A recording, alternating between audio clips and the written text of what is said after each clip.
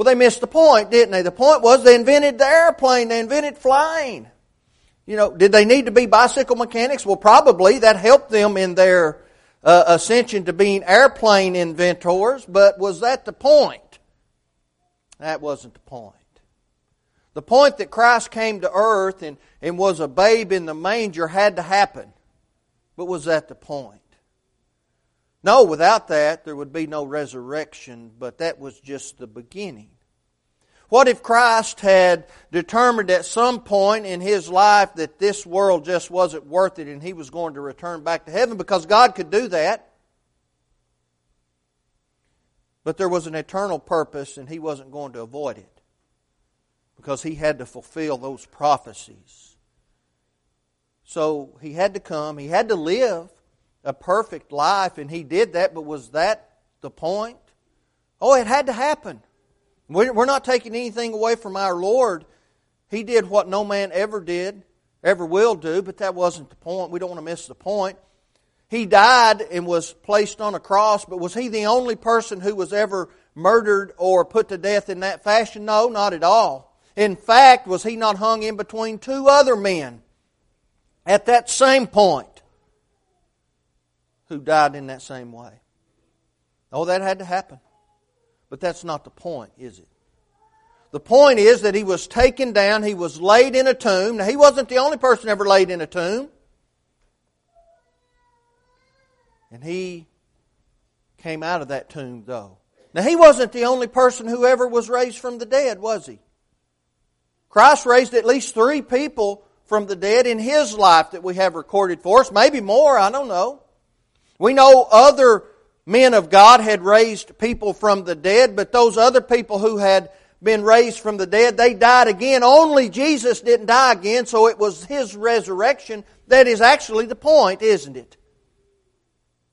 Without all of those other things, you wouldn't have the resurrection, but the resurrection is the point. We want to talk about the resurrection. But before we can talk about the resurrection, we really need to talk a little bit about death, don't we? Now, death is something that none of us like to speak about. There are a few subjects that alarm us to the point that death will alarm us. We don't like to talk about losing a loved one. We certainly do not like to talk about our own physical mortality in this life. We don't look forward to leaving this world, though academically we understand that once we leave this world and we go on to our reward, having been found faithful, we wouldn't swap with anyone left behind. But we don't know about those things in a personal way. And so it's a little bit scary to us, and it ought to be, because no one that we know has ever made that journey that we can still talk to. You know, there are people who actually refuse to participate in their own funeral arrangements while alive in this world. They just simply cannot talk about it, and that's okay. That's okay. But there are people who won't participate in it in any way. There are people who will not even put a will together for their final wishes and how they want their properties allocated and things of that nature, and that's okay also. That's all right. Those things are true because the living does not like to dwell on the subject of death. But the Bible talks a whole lot about it. The Bible speaks about death a lot. The Bible speaks about death and hell and money, probably in the New Testament, or at least Christ's teachings in the New Testament more than any other subjects in the New Testament. Paul warned us about spiritual death. And we have to talk about death if we're going to talk about the resurrection. He warned us that spiritual death was the result of not obeying God. For the wages of sin is death. We earn wages. We do things that earn us death. But fortunately, he didn't stop with that statement. He continued that statement. He said there's an answer for sin, and it is the gospel of Jesus Christ. For the wages of sin is death, but he goes on to say the gift of God is eternal life in Christ Jesus our Lord, Romans 6:12. 23. Now this is what happens if you earn death. Spiritual death. He says, but I've got good news. And he told those in Ephesus about the eternal purpose of God that was realized through Christ. God understands our anxiousness, doesn't He, about death. He understands our desire to live in this world. After all, He gave us a wonderful place to live. Hasn't it been just marvelous the last couple of days? So beautiful. The sun has been out. It makes us feel good. We're coming out of a time of winter. We're coming into a time of spring when everything just jumps back to life. It makes us feel good. We ought to enjoy living in this world. Now, we can't love this world in the sense that Demas loved it, but we ought to enjoy living in this world. He understands our anxiousness about leaving this world. But here's the thing. He also understands this battle in which we are engaged. We're engaged in a battle against sin, and we must fight that battle. He understands at times we will fail, but that ought to decrease and decrease and decrease as time goes along. He understands that, and because of that, He still offers us the hope of eternal life through what means? The resurrection of Jesus Christ. Christ came out of the grave, and that means that we can come out of the grave. And in our passage read for us, he talks about all those witnesses that saw Jesus after He had come out of the grave, proving that it is a fact. And it's the resurrection of Jesus that gives meaning to life. It is the resurrection of Jesus that gives meaning to the world, and particularly it gives meaning to those people who will look at His sacrifice and understand that it is the sacrifice of Jesus that gives meaning to this life. The sacrifice. We have to understand that. There's a problem, though. Not a problem with the sacrifice.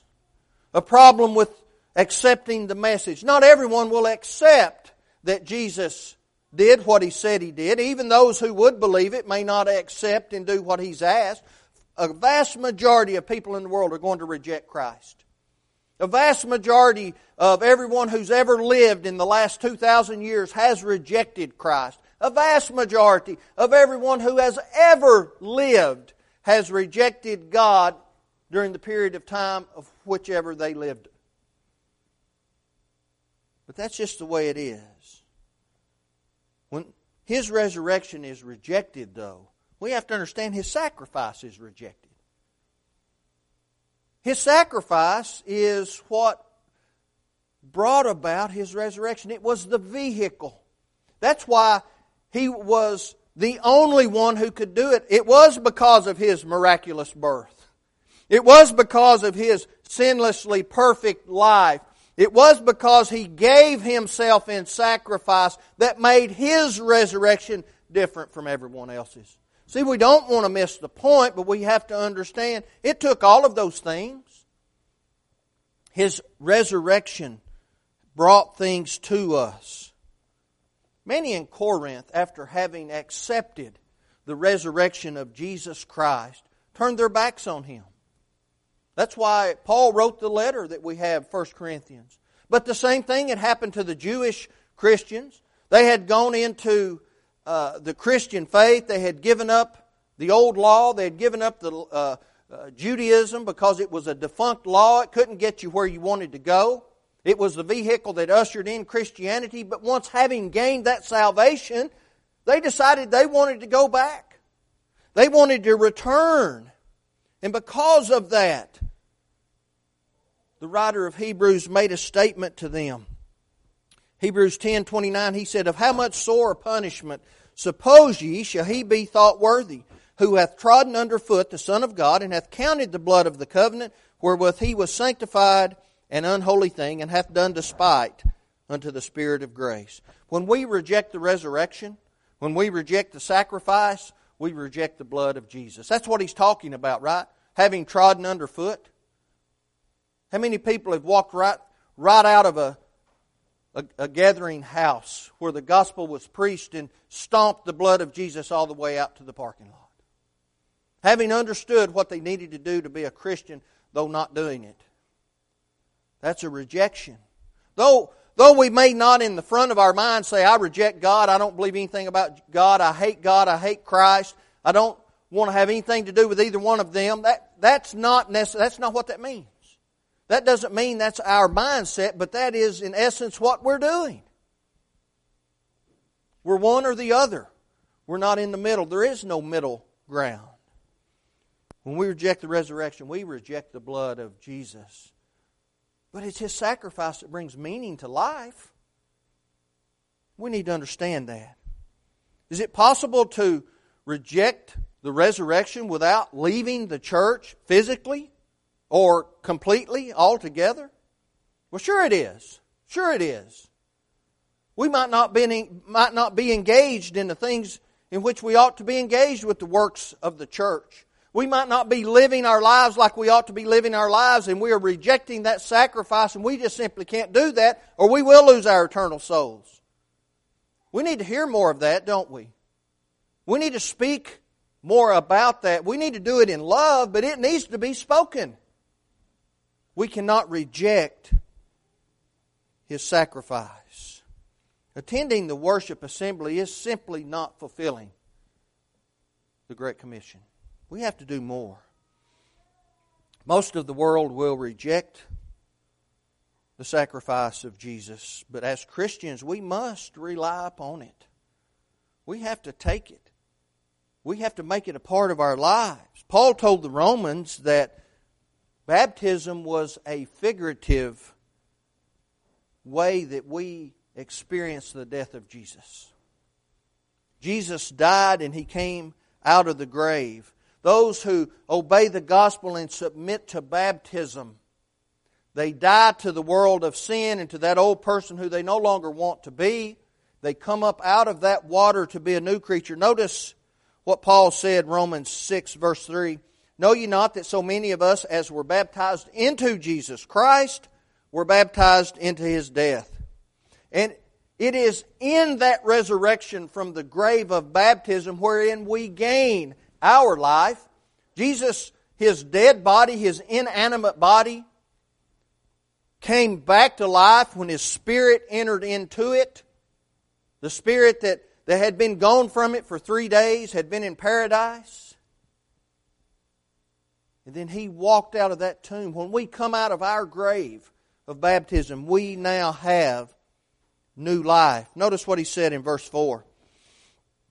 Therefore, because we experienced that death, therefore we are buried with Him by baptism into death, that like as Christ was raised up from the dead by the glory of the Father, even so we also should walk in newness of life. Our new life is the result of that death. But it isn't the death that's the main point, though, really, is it? It's the resurrection. It's the resurrection. We have to become something new, and you only become something new when you're resurrected. See, that's what we want to do. We don't want to miss that. It's a result of having been resurrected from the grave of baptism. If we do not become obedient to the plan of salvation, we're not going to inherit the life that He offers to us. He wants us to have it, and we need it. In a corresponding thought, Peter said this, the like figure whereunto even baptism doth also now save us, not the putting away of the filth of the flesh, but the answer of a good conscience toward God by the resurrection of Jesus Christ, who is gone into heaven and is on the right hand of God, angels and authorities and powers being made subject unto Him. Peter said we were subject to Him, didn't he? But Christ already told us that. Matthew 28, verse 18, He said, all power or authority is given unto me in heaven and on earth. So we're subject to Him. We're obligated to Him. And since He is in the seat of authority, we are obligated to be obedient to His commandments. If we're going to have access or we're going to benefit from His resurrection, we have to have faith. We have to have a faith that says we believe what He said. Though I can't see it, though I can't touch Him, though I can't look into heaven, we have to have a faith that He is the very Son of God, the Savior of the world, and I have to act accordingly. That's why Gabriel appeared to Joseph and told him about Mary going to have this son, this prophesied son, the only begotten Son of God. And he said, you're going to name him Jesus. Why? For he shall save his people from their sins. But where do we have to begin? With that faith in Him that He is who He said He was. We have to be willing to turn away and follow Him. That's difficult, isn't it? Matthew 16:24. We have to deny ourselves. We have to take up our crosses. And we have to follow Him. Part of that plan is making the good confession that we acknowledge that. Romans 10:9 and 10. Then submitting to baptism and accessing that salvation that Jesus said was there. He that believeth and is baptized shall be saved. The resurrection of Jesus Christ gives meaning to His sacrifice. It tells us something. It tells us how important it was. It tells us how real it was. That's not all it tells us. It gives meaning to the sacrifice. Without the sacrifice, there wouldn't be a resurrection. That's the point, isn't it? The resurrection gives meaning also to our salvation. To our salvation. How do I know I can have salvation? Because Jesus came out of the grave. How do I know that if I'm obedient that God will do what He said He would do? Because Jesus came out of the grave. How do I know that if I follow the scheme of redemption and I do the things that God has asked me to do, it's not just some book written by men. How do I know all those things will happen the way it says it will happen? Because Jesus came out of the grave. And we have witness testimony that says that He did. And that gives meaning to my salvation. Without His sacrifice, you know what life means to us? It means we're fear. We will live in fear. We will be fearful of this physical death. And we will certainly be fearful of eternal death. Paul was very straightforward when he addressed that notion. He said this, 1 Corinthians 15:16. For if the dead rise not, then is not Christ raised? And if Christ be not raised, your faith is in vain. Ye are yet in your sins, then they also which are fallen asleep in Christ are perished. If in this life only we have hope in Christ, we are of all men most miserable. Well, I don't have salvation. If Christ didn't come up out of the grave, if He didn't resurrect Himself by the power of God, my salvation doesn't mean anything. In fact, it's not even existent. But because He did those things, He gives meaning to my salvation. If there is no resurrection, our faith, our lives, and our hopes, Paul says they're misplaced. Wouldn't that be terrible? If there's no resurrection, we face death just like the rest of the world. The rest of the world faces death without hope, without confidence, and without assurance. But because our salvation has meaning, we face death with hope, with confidence, and with assurance because of the resurrection of Jesus Christ. He came out of the tomb, and so can we, and we will when He comes. Now, we have to ask ourselves a question. Am I going to come out a resurrection to Christ, or am I going to come out a resurrection to damnation? Because we're going to be resurrected. I have to decide where I'm going. That's why we beg people to follow Him. Paul said, for if we've been planted together in the likeness of His death, we shall be also in the likeness of His resurrection. If we do not experience death in this figurative way like Christ did, contacting His blood in the water, we're not going to be resurrected to life. That's why we plead with the world. There's only one way that we end the fear in this life. That's by taking hold of this salvation that He's offered. Then we don't have to fear There's something else we have to do if we're going to have meaning to our sacrifice. We must never forget what that sacrifice was. That's why every first day of the week we set a few moments aside, don't we? And we reflect on His sacrifice. You know, Paul always credited God with his salvation. He always credited his salvation with the grace of God accessed through faith. He never took any credit for himself. He said, for by grace are ye saved through faith, and not of yourselves. It is the gift of God, not of works, lest any man should boast. He told the Galatians, he says, we're all the children of God by faith. How? For as many of us as were baptized into Christ have put on Christ. That's how we do it. But we can't forget that sacrifice, right? We gather around His table, we take the emblems, we concentrate on what they represent. The bread, His beaten body, His tortured body, His great love in allowing that to happen. I can't imagine that. I don't understand it. But I know He did it because of the faith that we have.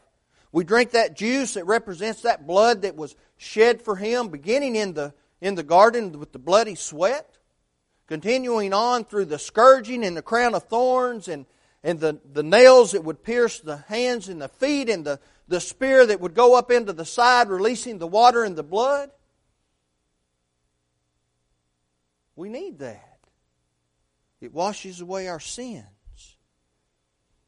The first century Christians always observed that memorial every first day of the week. Why? Because they didn't want to forget. They didn't want to forget. It was a commandment. It was so important that the founding members of the Church of Christ and all faithful ones since then for 2,000 years have continued steadfastly in that apostles' doctrine and breaking of bread. And that's why we do it. We remember His death and His resurrection because it's important to never forget it. In fact, it is crucial to our salvation that we do not forget it. Christ's resurrection, it gives meaning to His sacrifice. It gives meaning to our salvation. And finally, our last point is it gives meaning to the scheme of redemption because there is a biblical pattern that we must follow. There is a biblical pattern, and Christ's resurrection is the basis for our faith. When we accept the gospel, what's the basis on which we accept it? The life, the death, and the resurrection of Jesus Christ. That's the gospel. That's what Paul said. He said, I'm not going to preach anything but the gospel. The life, the death, and the resurrection of Jesus Christ. You can't have one without the other. You can't have the resurrection without the life. You can't have the resurrection without the death. But what's the point? Resurrection. He did what He said He would do, and then He offers, because of that, salvation to us. All who have dedicated their lives to Christ did it based on the fact He came out of the grave. And that we will too. That there is something after this life. Let's listen again to the words of Paul. 1 Corinthians 15, beginning with verse 54. So when this corruptible shall have put on incorruption, when we die, and when this mortal shall have put on immortality, then shall we be brought to pass the saying that is written, Death is swallowed up in victory. O death, where is thy sting? O grave, where is thy victory? The sting of death is sin. The strength of sin is the law. But thanks be to God, which giveth us the victory through our Lord Jesus Christ. Therefore, my beloved brethren, be ye steadfast, unmovable, always abounding in the work of the Lord, for as much as you know that your labor is not in vain in the Lord. The resurrection is our basis for what we believe, and we are bound by it. We're bound by it. We can't wander from the central theme of the gospel of Christ. We can't wander off of the pathway. In the universities that claim to be Christian universities throughout our nation at least, you have those who've outsmarted themselves, these doctors who have all these letters behind their names, and they want to talk about no virgin birth. They want to talk about Christ was just a historical man. Oh, but He was a good man. He may have even been a prophet of God. That's not the central theme. That's not our basis. That's not what we're bound to. That's ridiculous, isn't it? We're bound to the truth. If we lose confidence in Christ, not much else matters in this life, and it certainly will not matter in the next. Even if we do not forsake Christ completely, we still forsaken Him if we lose confidence. When we do what we do, we have to do it according to our faith. Now, Paul used a scruple as an example to identify that. He said, talking about eating meat, if you don't eat in faith, then you've sinned, meaning if you violate your conscience, you've sinned. Nothing wrong with it in and of itself. That's just the illustration, but there's an application also. We see that in Romans 14:23. The application is, without our confidence in Christ, it doesn't matter what we do, what kind of religious exercise we perform, what good deeds we do in the community, what we do for one another, it does not matter. They are simply empty actions. If we lose confidence in Christ, we cannot do that. But when we hold firm, we can say with confidence, "Blessed be the God and Father of our Lord Jesus Christ, which according to His abundant mercy hath begotten us again unto a lively hope by the resurrection of Jesus Christ from the dead, to an inheritance incorruptible and undefiled, and that fadeth not away, reserved in heaven for you, who are kept by the power of God through faith unto salvation, ready to be revealed in the last time." Let each of us ask ourselves today, can I with confidence say that I will be with Jesus in the resurrection? Because I need to have that confidence. The truth is that one day, if time permits, we all will die. Now, we're either going to die physically before the Lord comes, or we will die when He comes, because there will be a separation of body and spirit. And when that happens, and I'm resurrected on the last day, will I be resurrected to life, or will I be resurrected to death? Because of Christ's resurrection, the writer of Hebrews made this statement: "Inasmuch then as the children have partaken of flesh and blood," we were born flesh and blood, "He Himself," talking of Jesus, "likewise shared in the same, that through death He might destroy him who had the power of death, that is, the devil, and released those who through fear of death were all their lifetime subject to bondage." See, fear is one thing we don't have to worry about because of the resurrection of Jesus. The resurrection of Jesus gives meaning to His sacrifice. It gives meaning to our salvation, and it gives meaning to the scheme of redemption, the pattern by which we access the grace of God. If you've not yet experienced the redemption found in Jesus, don't leave here today without doing that, whether through initial obedience of how we spoke of it, the pattern that God put forth, or through the second law of pardon, through repentance and confession of sin in your life. If you need to answer this invitation, do that as we stand and as we sing.